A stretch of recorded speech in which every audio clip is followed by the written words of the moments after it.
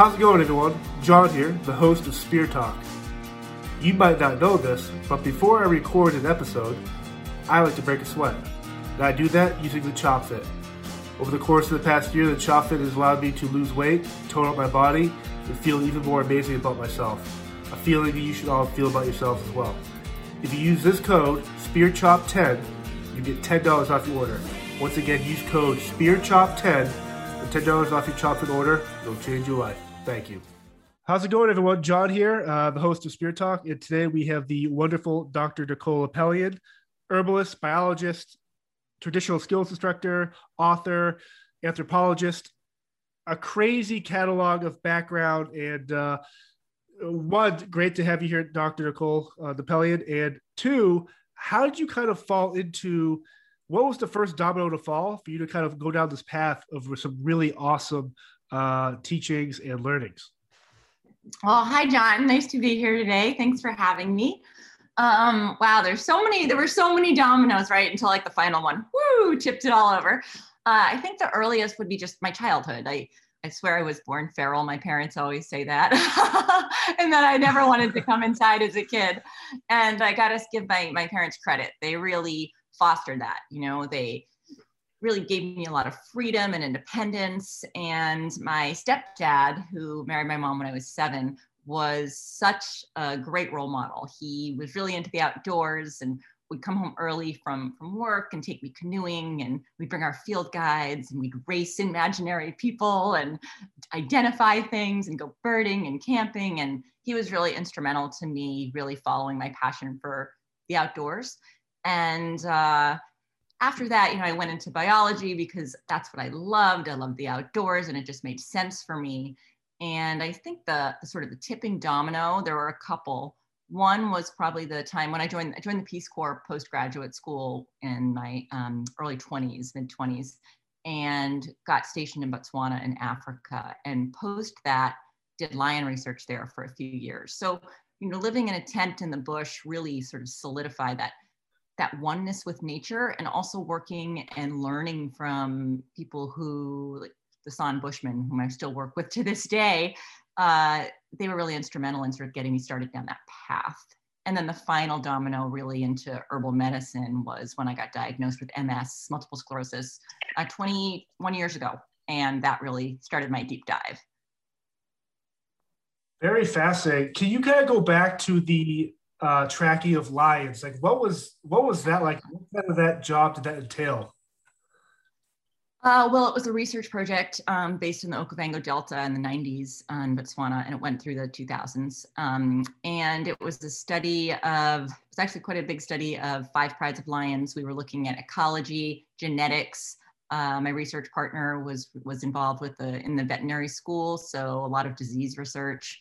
And there was also some reproductive research going on as well. So it was a pretty broad study. And living there was really, doing the research was exciting. I'm a biologist by training, but really living there and living in the bush in the middle of nowhere, often, by yourself. And this is sort of pre-sat phone, they were around, but we didn't have one. We didn't even have radios in our trucks. So sometimes I'd be solo, 4 hours from anybody, no one knowing where I was, and have to change a tire next to a pride of lions, or, change my alternator on the fly, or whatever it would be. It really sort of gave me that alone, and that ability to be alone and independent, and also that sense of freedom you really get when you're sort of feel like you're the only person on earth sometimes when you're out there.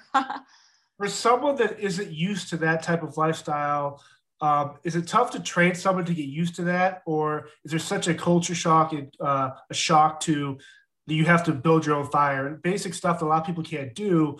If someone wants to get into this lifestyle, what training goes into it? Do they just listen and learn from someone like you, or how do they kind of adapt like that? Well, if someone wants to learn, outdoor skills, etc., I always say a first great way to do it is to find a teacher, or find a mentor. It's such a wonderful way to have that one-on-one instruction. I mean, you can watch YouTube videos, but I always say dirt time is really important. And by dirt time, I just mean doing it. The more time you spend outside actually doing things and trying things and getting things wrong. I mean, if you're new, start close to home. You don't want to go on some crazy track and get yourself stranded and have search and rescue have to find you, or worse, right? You want to start with small steps. A community class is great. There are wonderful, one of my favorite things are traditional skills gatherings. They happen all across Canada and the US, and other across Europe, I know as well, and I'm sure other places. They're really cheap. They're like the cheapest summer camp for families or for adults, I always say. Right. You know, for $350, you can go for a week, take all of these classes, get fed, and bring your kids. And it's, my kids have gone up going to these since they were really little, and I always took them with me when I was teaching. And it's a wonderful way to not only learn the skills in a really relaxed environment and nice environment.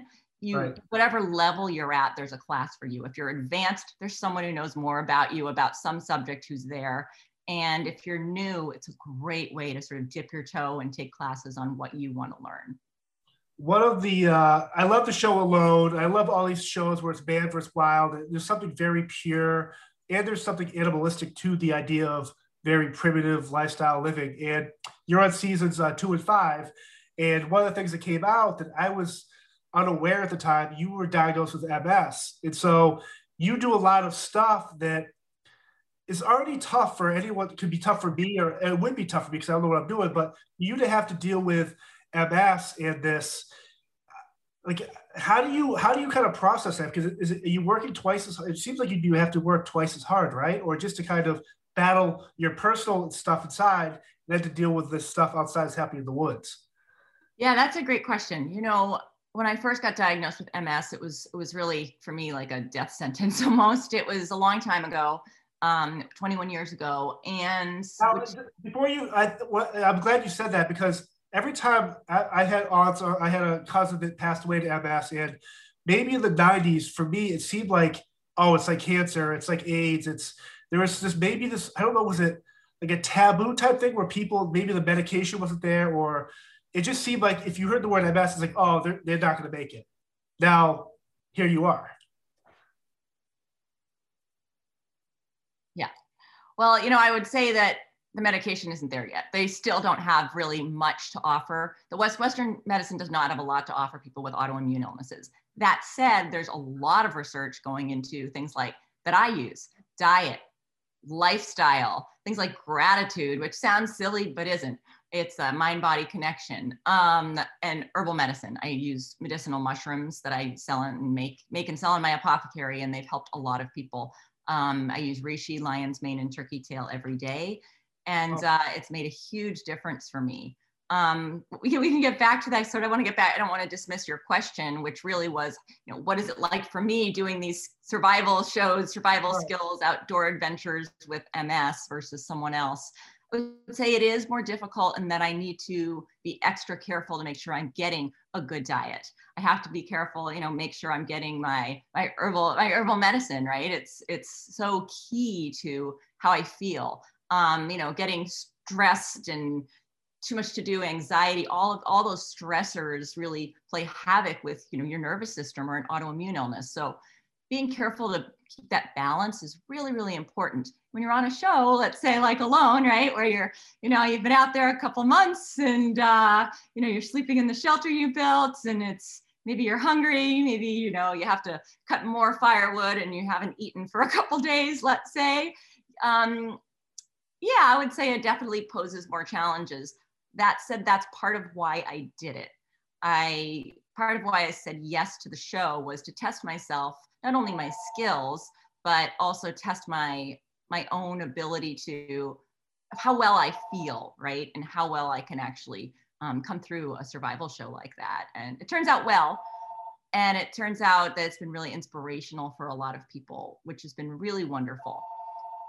The inspiration is something that was unexpected to me. When people saw my story, tens of thousands of emails about, what do you do every day? How do you do this? And eventually I put it all on my blog, on my website with a link. What do I do to manage MS? You know, I'm not a PhD, not an MD, so I don't give medical advice, but I do offer what I do for free to anybody whom it might help.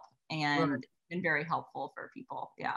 Now, is it also difficult as being a female in what I would perceive? Maybe that's just me being a male, but every time I'd watch these shows, it'd be like, oh, the males, the males, the males. But some of the best characters, like yourself or Amber Hargrove from Naked and Afraid, or these really strong females that, yeah, they're females, but they're really strong and great at what they do. And is it a weird thing to kind of deal with where you are kind of a minority in this type of survival landscape? What is the question in there, I guess? In terms of being a female, is it weird? Is it difficult to kind of navigate through what I would perceive as a male-dominated type of field or type of thing that males kind of gravitate towards? Yeah, well, you have to prove yourself more. You walk into pre-Alone. I've kind of proven myself on Alone, so that's right. Nice. I've got the street cred now that we can do it. And statistically, if you look at a show like Alone, the women do about twice as well as the men if you look at average number of days stayed. So women tend to do better in those situations. We can survive on fewer calories. We tend to be, I think the mental the mindset, when you see people breaking down, it's less so the women.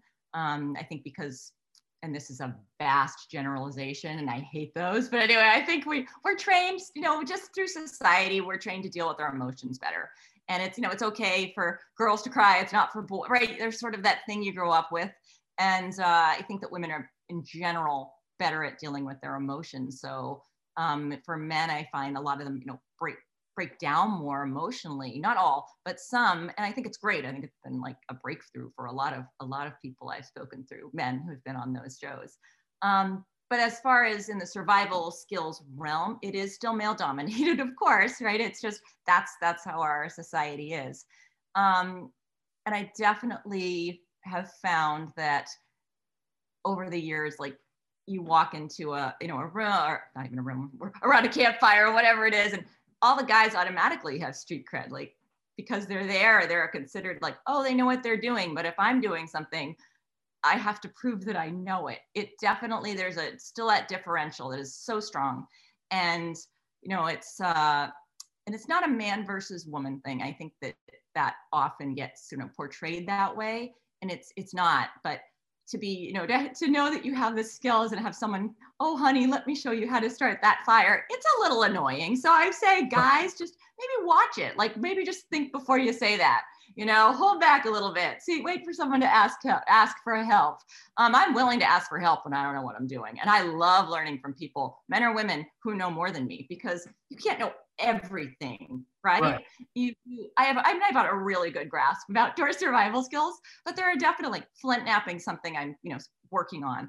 I'm not very good. I can, I can make some basic points. I can, break off some basic blades, I have a blade cord, blah, blah, blah. But if I'm at a gathering or if I'm with people who know more than me, you bet I'm going to ask for help and learn more. And I'm thrilled to have them teach me. But I think that sort of mindset of just remember like whom you're talking to or right. Whatever. And just try to treat everybody similarly. And I feel like the classes in these gatherings help with that.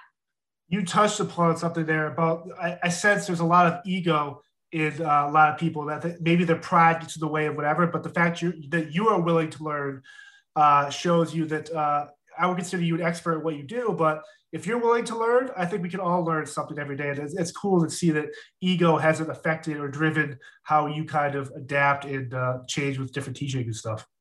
Well, thank you. Yeah, no, I think it's so important that's one of my best characteristics, I think, is just curiosity.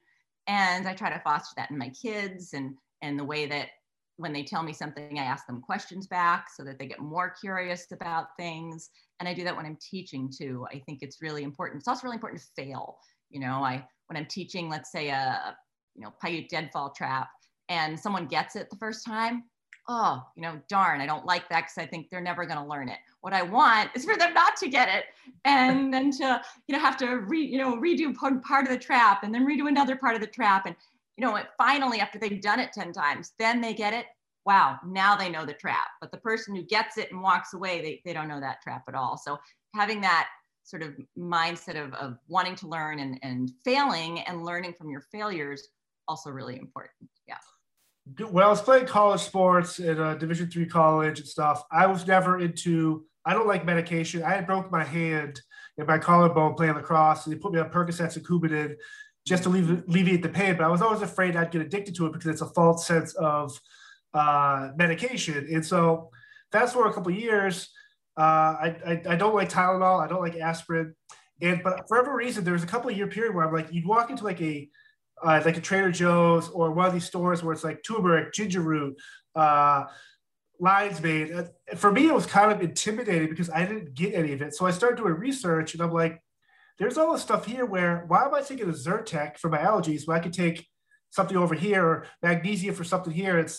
Can you kind of break down the process in the most simplest terms of, for someone that wants to get into kind of the stuff you do with your apothecary, how do you help someone kind of guide them? Is Google the best answer for this? Like, how do you do it? Great question. And Google's not always the best answer. But for people that are nervous about sort of stepping into herbal medicine, it's what we've been using for tens of thousands of years, right? I mean, and modern medicine has its place. Like, I'm not anti-modern medicine. If I, need some surgery, I'm not generally doing it on myself. I say generally, you never know when you're stuck in the woods, but in general, there's definitely modern medicines that are necessary. That said, there are a lot that are used sort of carte blanche, and our family uses herbal medicine almost exclusively, and it works because it works for us. And for someone who's sort of dipping their toe into it, you mentioned, you were taking allergy medication. I was just in the mountains in Oregon, and so many allergies there. And friend after friend, I was giving my stinging nettle tincture to because they were dying of allergies. They tried everything, and nothing had worked for them. And they all came back to me. And these are some friends who don't necessarily believe in herbal medicine. They're not like, they weren't already trying it. It never crossed their mind. They came back to me, all of them, without fail. Oh my gosh, I can't believe this stuff worked so quickly. It's the only thing that's ever worked for my allergies. So, knowing those little sort of bits and pieces of how that can slot in is important. And as far as where do you start, right? The internet's a big, long place. I do have, on my website, I do have a blog at NicoleApelian.com, and I have a newsletter that comes out just twice a week that talks about wild foods, wild medicines, nature connection, things like that. But there's a lot of information on there, and you can do a Google search on the blog. And I really try to look up, peer-reviewed research, et cetera. My herbal medicine book, Lost Book of Herbal Remedies, again, has really good information in it. My apothecary is nice in that it has a search function. So if you're, having allergies, I do bundle things. Like I have an allergy and asthma bundle, a warrior bundle. That's for people with autoimmune illnesses. Different bundles for people just to help them along the way. But there is a way to search the apothecary and find, what you need. We can't give medical advice, but we can, offer what purported uses are. So it's a big field. It is hard sometimes to dip your toe, but there are things like you mentioned, lion's mane. One of our biggest sellers. I use it every day because of the importance in nerve function, and it increases nerve growth factor, which for someone with MS or a concussion or dementia or Alzheimer's in the family is so important. And with regular use, it's shown really great, has great research behind it. Reishi mushroom, great research behind it. So I would say, starting somewhere like my blog would be a really great way. Awesome. Or, my book or someone else's book is fine too. But, there is a lot out there, and it's hard to wade through sometimes. When it comes to, I have friends who are beekeepers, or they work with like these bee stuff. And I've researched a little bit, but just since you're here, when it comes to honey, if you get a honey from a local, whether it's Joshua Tree or Minnesota, or wherever you get this honey from, if you have allergies, if you eat some of that honey, is it true that will help with your actual allergies for that area? It will. I usually recommend, if you have it, pairing, stinging nettle, whatever you're taking for your allergies, pairing that with must be local raw honey, because you have to get the local pollens that are around your area. But if you pair it with local raw honey, yes, that will definitely, help. Definitely help. Obviously 2020 was a wash for a lot of people in the sense that their world was kind of turned upside down. And one of our followers, Karen, was wondering, when COVID hit, did this make you get more creative in terms of there's got to be something organic we can put together to kind of help combat COVID, whether it's improving our own immune systems or vitamin C and stuff like that. So, when this first hit, were you like, I got to work on something here? I did, and I wrote an article about herbs for COVID, and immediately got an FTC letter. So they're really, yeah.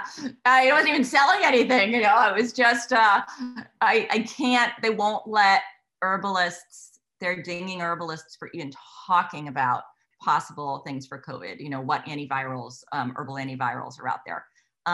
Yes, I have a blend that is specifically targeted for, let's just say, for viruses in my shop, but I can't explicitly say anything about it because the FTC and the FDA are just so strict on that. It's interesting how those rules apply to their differential rules, right? So, right. It's for me, it's just kind of, I've always had this idea that I think there's been a cure for cancer. I think there's been a cure for AIDS, and big pharma gets in the way of, because there's a money issue, right? And I know, obviously, that's why they're afraid that, oh, maybe we need vitamin C, or maybe we need direct sunlight, or maybe we need all this stuff that the indigenous peoples were doing on this country years ago. And it's, for me, it's kind of heartbreaking because there is so much stuff out there that people, I think, are scared to try or do because they're just so accustomed to, here's a subscription. When you run out, here's a new one. For me, it's like, talk to someone like yourself, or obviously there's others. It's refreshing that there are people out there that are willing to help others.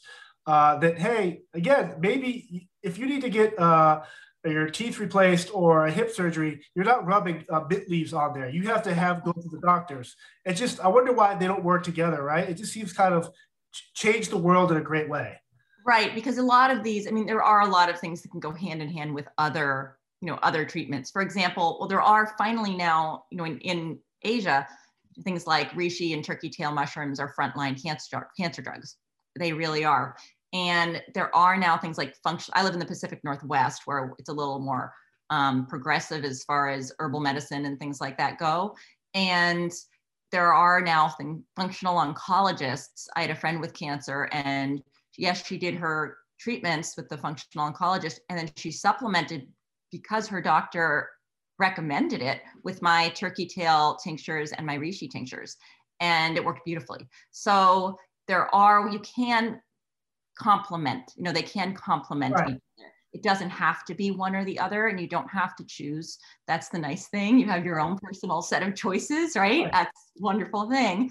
But it is good to think about what your doctor tells you, because when I first got diagnosed with MS, long time ago, I was scared. I was young.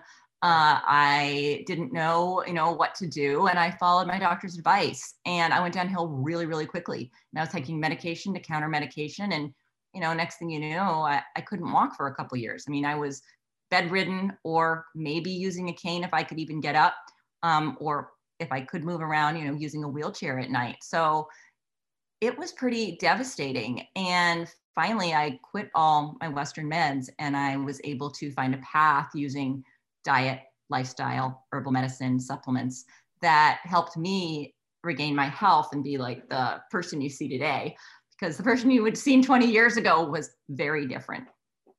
Do you think the marijuana, I know it's being decriminalized, but for the medicinal reasons, people with cancer, or they get these the cards to smoke the marijuana, and do you think that's the first domino to fall, where it's like we can actually start using organic products that can actually help people? Yeah, I think that it's definitely starting, and there are some states that are starting. Now they're using psychedelic mushrooms. They're able to use the psilocybin as far as helping people with PTSD and all sorts of disorders. So I think that it is starting to fall a bit. That said, big pharma has a pretty big hold on our government, and I don't see that changing. But I'm hoping that they'll be able to work more hand in hand as people demand it. And I think that's important. The more people say to their physician, hey, I'm interested in trying this in a complementary way, or instead of, and hopefully, physicians will get some more training in that. I think if physicians had some more training in herbal medicine, that would be great. I have had more nurses and nurse practitioners take like my herbal classes and things, but naturopathic physicians are another great way to go. Now, you mentioned that you've worked with mushrooms, you have them in your apothecary, and all this stuff, and berries and stuff. If I'm alone or with someone, and say the car breaks down, I'm alone, what are some stuff, like, what do you look for in a berry or mushroom if you don't know what to eat or not to eat? Is there, like, how do you kind of, if I'm looking at a mushroom, obviously I go to the grocery store, I know what a basic mushroom or portobello they're going to sell. Do I look under like the mushroom head, or like, what do I look at if I'm in the wild to see if something's poisonous? Yeah, well, I have a wild foods book coming out mid-May, and it's really comprehensive for North America, like mushrooms, lichens, plants, trees, seaweeds, even herbs. It's a big one. I'm really excited about it. And for mushrooms, be really careful. If you don't know what you're doing with mushrooms, don't even try. There are some that are easier to identify, like chanterelles and things along some of the boletes and things like that. And you need a really good field guide, and even better, a field guide and a mentor for mushrooms. There are some that are pretty obvious that a lot of people know, like morels that are out right now. But as far as other herbs go, there are a lot of things. I often, I graze my way through the woods all the time, but I often will, get injured and need something on the fly. And, a lot of things like yarrow is a really great example. It's a really easy to identify plant. It stops bleeding almost immediately. It's antibacterial.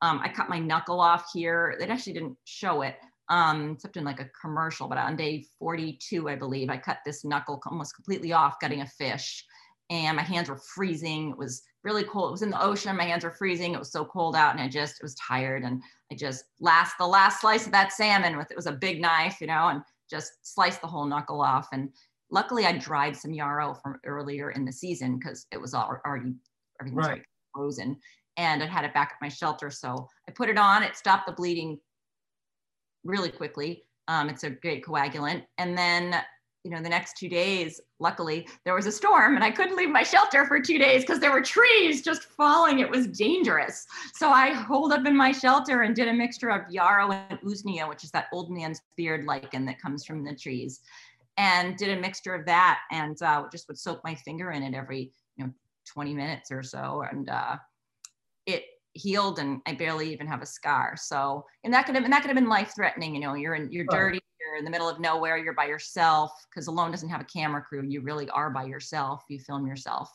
and that could have gone systemic really easily and been a really bad infection. But knowing the plants and lichens around the area helped with that. So knowing a few common ones in your area would be the way to sort of dip your toe in. Gotcha.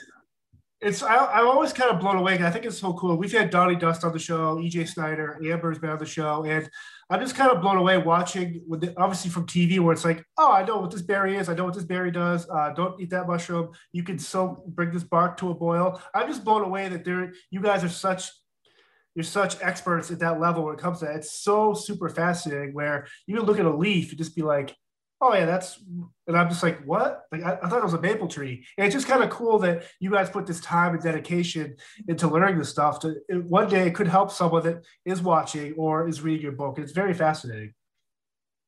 Thank you. And I think everyone just needs to remember, we all started somewhere. We all started with none of this knowledge. So it's accessible to everybody. Anybody can access this. And, you also change your way of looking. I look at my landscape now, I take a walk in the woods and I'm looking for food. I'm looking at it as my grocery store and my pharmacy, right? Because I'm looking for medicine, I'm looking for food, that's how my eye is trained. And that's because I've trained it that way. But learning a few common things is a really good way to go. Form a relationship with, we all know dandelion, right? Yes. Common. Right? It's a good starter. People are like, dandelion, why do I care about dandelion? But the root is a great liver cleanser. The whole top of the plant's completely edible.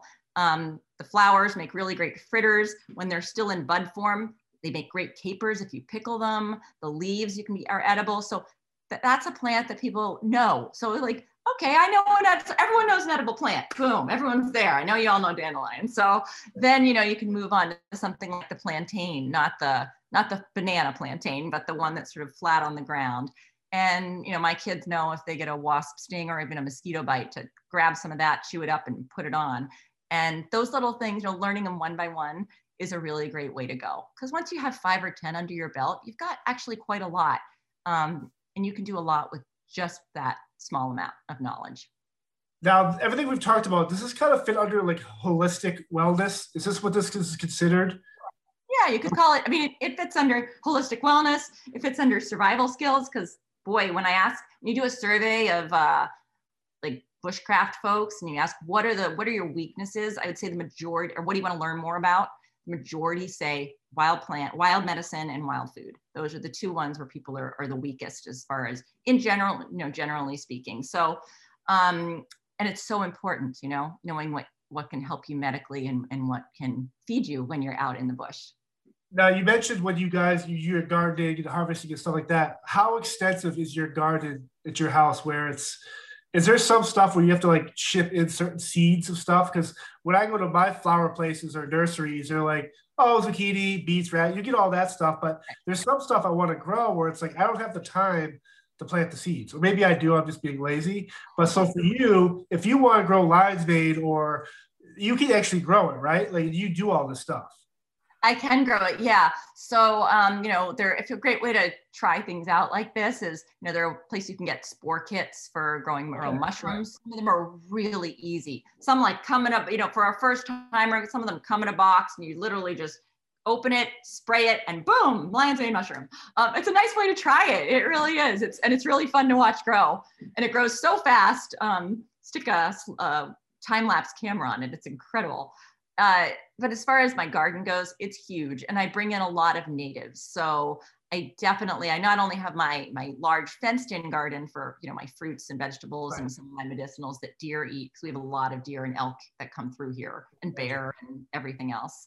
But I also have a number of gardens that are around on my property, and when I find something that is interesting that I want to have here, I will transplant it into sort of my garden area to make sure that it grows really well. I also do get seeds from other places. I do trades with other people. I love trading starts and with other folks. Plant sales are a way to find really interesting plants. We have one here every year in my little community, and there's always some interesting stuff. And I bring starts too, so that other people can get things like skullcap or comfrey or whatever it is they want. So it's a nice way to be able to share those kinds of things. Is there stuff for, say, people that have dogs or cats or horses or animals that are traditionally considered owned by humans? I'm not talking wild bear, whatever, but if I have a dog, does a lot of this stuff have the same impact it would on a human, or is that something you have to further kind of do studies on and stuff like that? Yeah, there's not a lot. What I always do is like I make a pet salve. I don't sell it anymore. I make it, but for friends and family and things like that. I always say if it's safe for cats, it's probably safe for anyone else. Cats are the most finicky as far as animals go. They have more reactions to things. So I always make like salves, and salve is just like a balm that you put on that's herbal. It's hardened with beeswax, and I make them safe for cats, and then it's safe for everything. I use my all-purpose salve that I have in my apothecary. I've used it on my chickens. I've used it on, I've used it on my cat. I've used it on, I used to use it on my dog before he passed. We've used it on horses, goats, I think what else? So yeah, a lot of the herbal medicine necessarily hasn't been studied as much in animals, well, at least not domestic animals, but a lot of it does translate over. So before I let you go, tell us more about your book that's coming out, other stuff you got coming up. I know people want to get your books. They go to Amazon. That's where I found the Herbal Remedies book. So people go to your website. Where can they find more information? Yeah, as an author, the best place for people to go is my website, NicoleApelian.com, and then /books. And if they go there, there's a link. It's a better link for me as an author versus Amazon. That has a link to my Lost Book of Herbal Remedies, The Healing Power of Plant Medicine. There's a link there for the US and a link for Europe. And there's also coming out, I have an outdoor book as well that is available through that link, but it's available on Amazon. And it's called The Reference Guide to Surviving Nature. And it talks about gear, it's kind of an introductory book for people that are new to the wilderness. Okay. What gear do you need? What should be in your emergency survival pack that you carry with you every day, which is so important. So you don't get lost and things like that. What should you watch out for? Those sorts of things. And then coming out mid-May, I think May 17th, fingers crossed, it'll be on my website, is my new book, which is The Forager's Guide to Wild Foods, edible plants, lichens, mushrooms, and seaweeds. And I am been working on that all year. It's been a long haul, and it's the most comprehensive wild foods book out there. So I'm really excited about it. I'm and excited. It has a lot of range maps and IDs and things for people that are new to new to wild foods. They can go out in their yard and they can find these things. Sorry, I didn't interrupt you, John. No, and that's a book I'm excited about, because I can actually kind of maybe get a kind of a head start, like you said, kind of just figure out what's in Massachusetts, whatever. And I just love the fact that there's authors and people like yourselves putting stuff out there where the idea of learning and always getting better is something I really strive for. And I cannot wait to kind of do a deep dive on mushrooms and all that stuff. So, you're also on Instagram, Facebook. If people want to find you, what are your usernames and stuff for that? I'm at Nicole Apelian on Instagram, pretty easy to find. And on Facebook, my public page is Nicole Apelian Survival. Awesome. Well, this is Dr. Apelian. This was an amazing episode. Thank you for stopping by here. And looking forward to the new book. Thank you so much. I had really great talking with you today. Thank you all for checking out this week's episode. Once again, I'm John. If you liked what you heard and saw today, subscribe to our YouTube channel, find us on Instagram, Facebook, and Twitter, and check out our brand new merch store with hats, coffee mugs, t-shirts, other cool stuff coming down the pipeline. Again, thank you all for support. Be safe, and see you next week.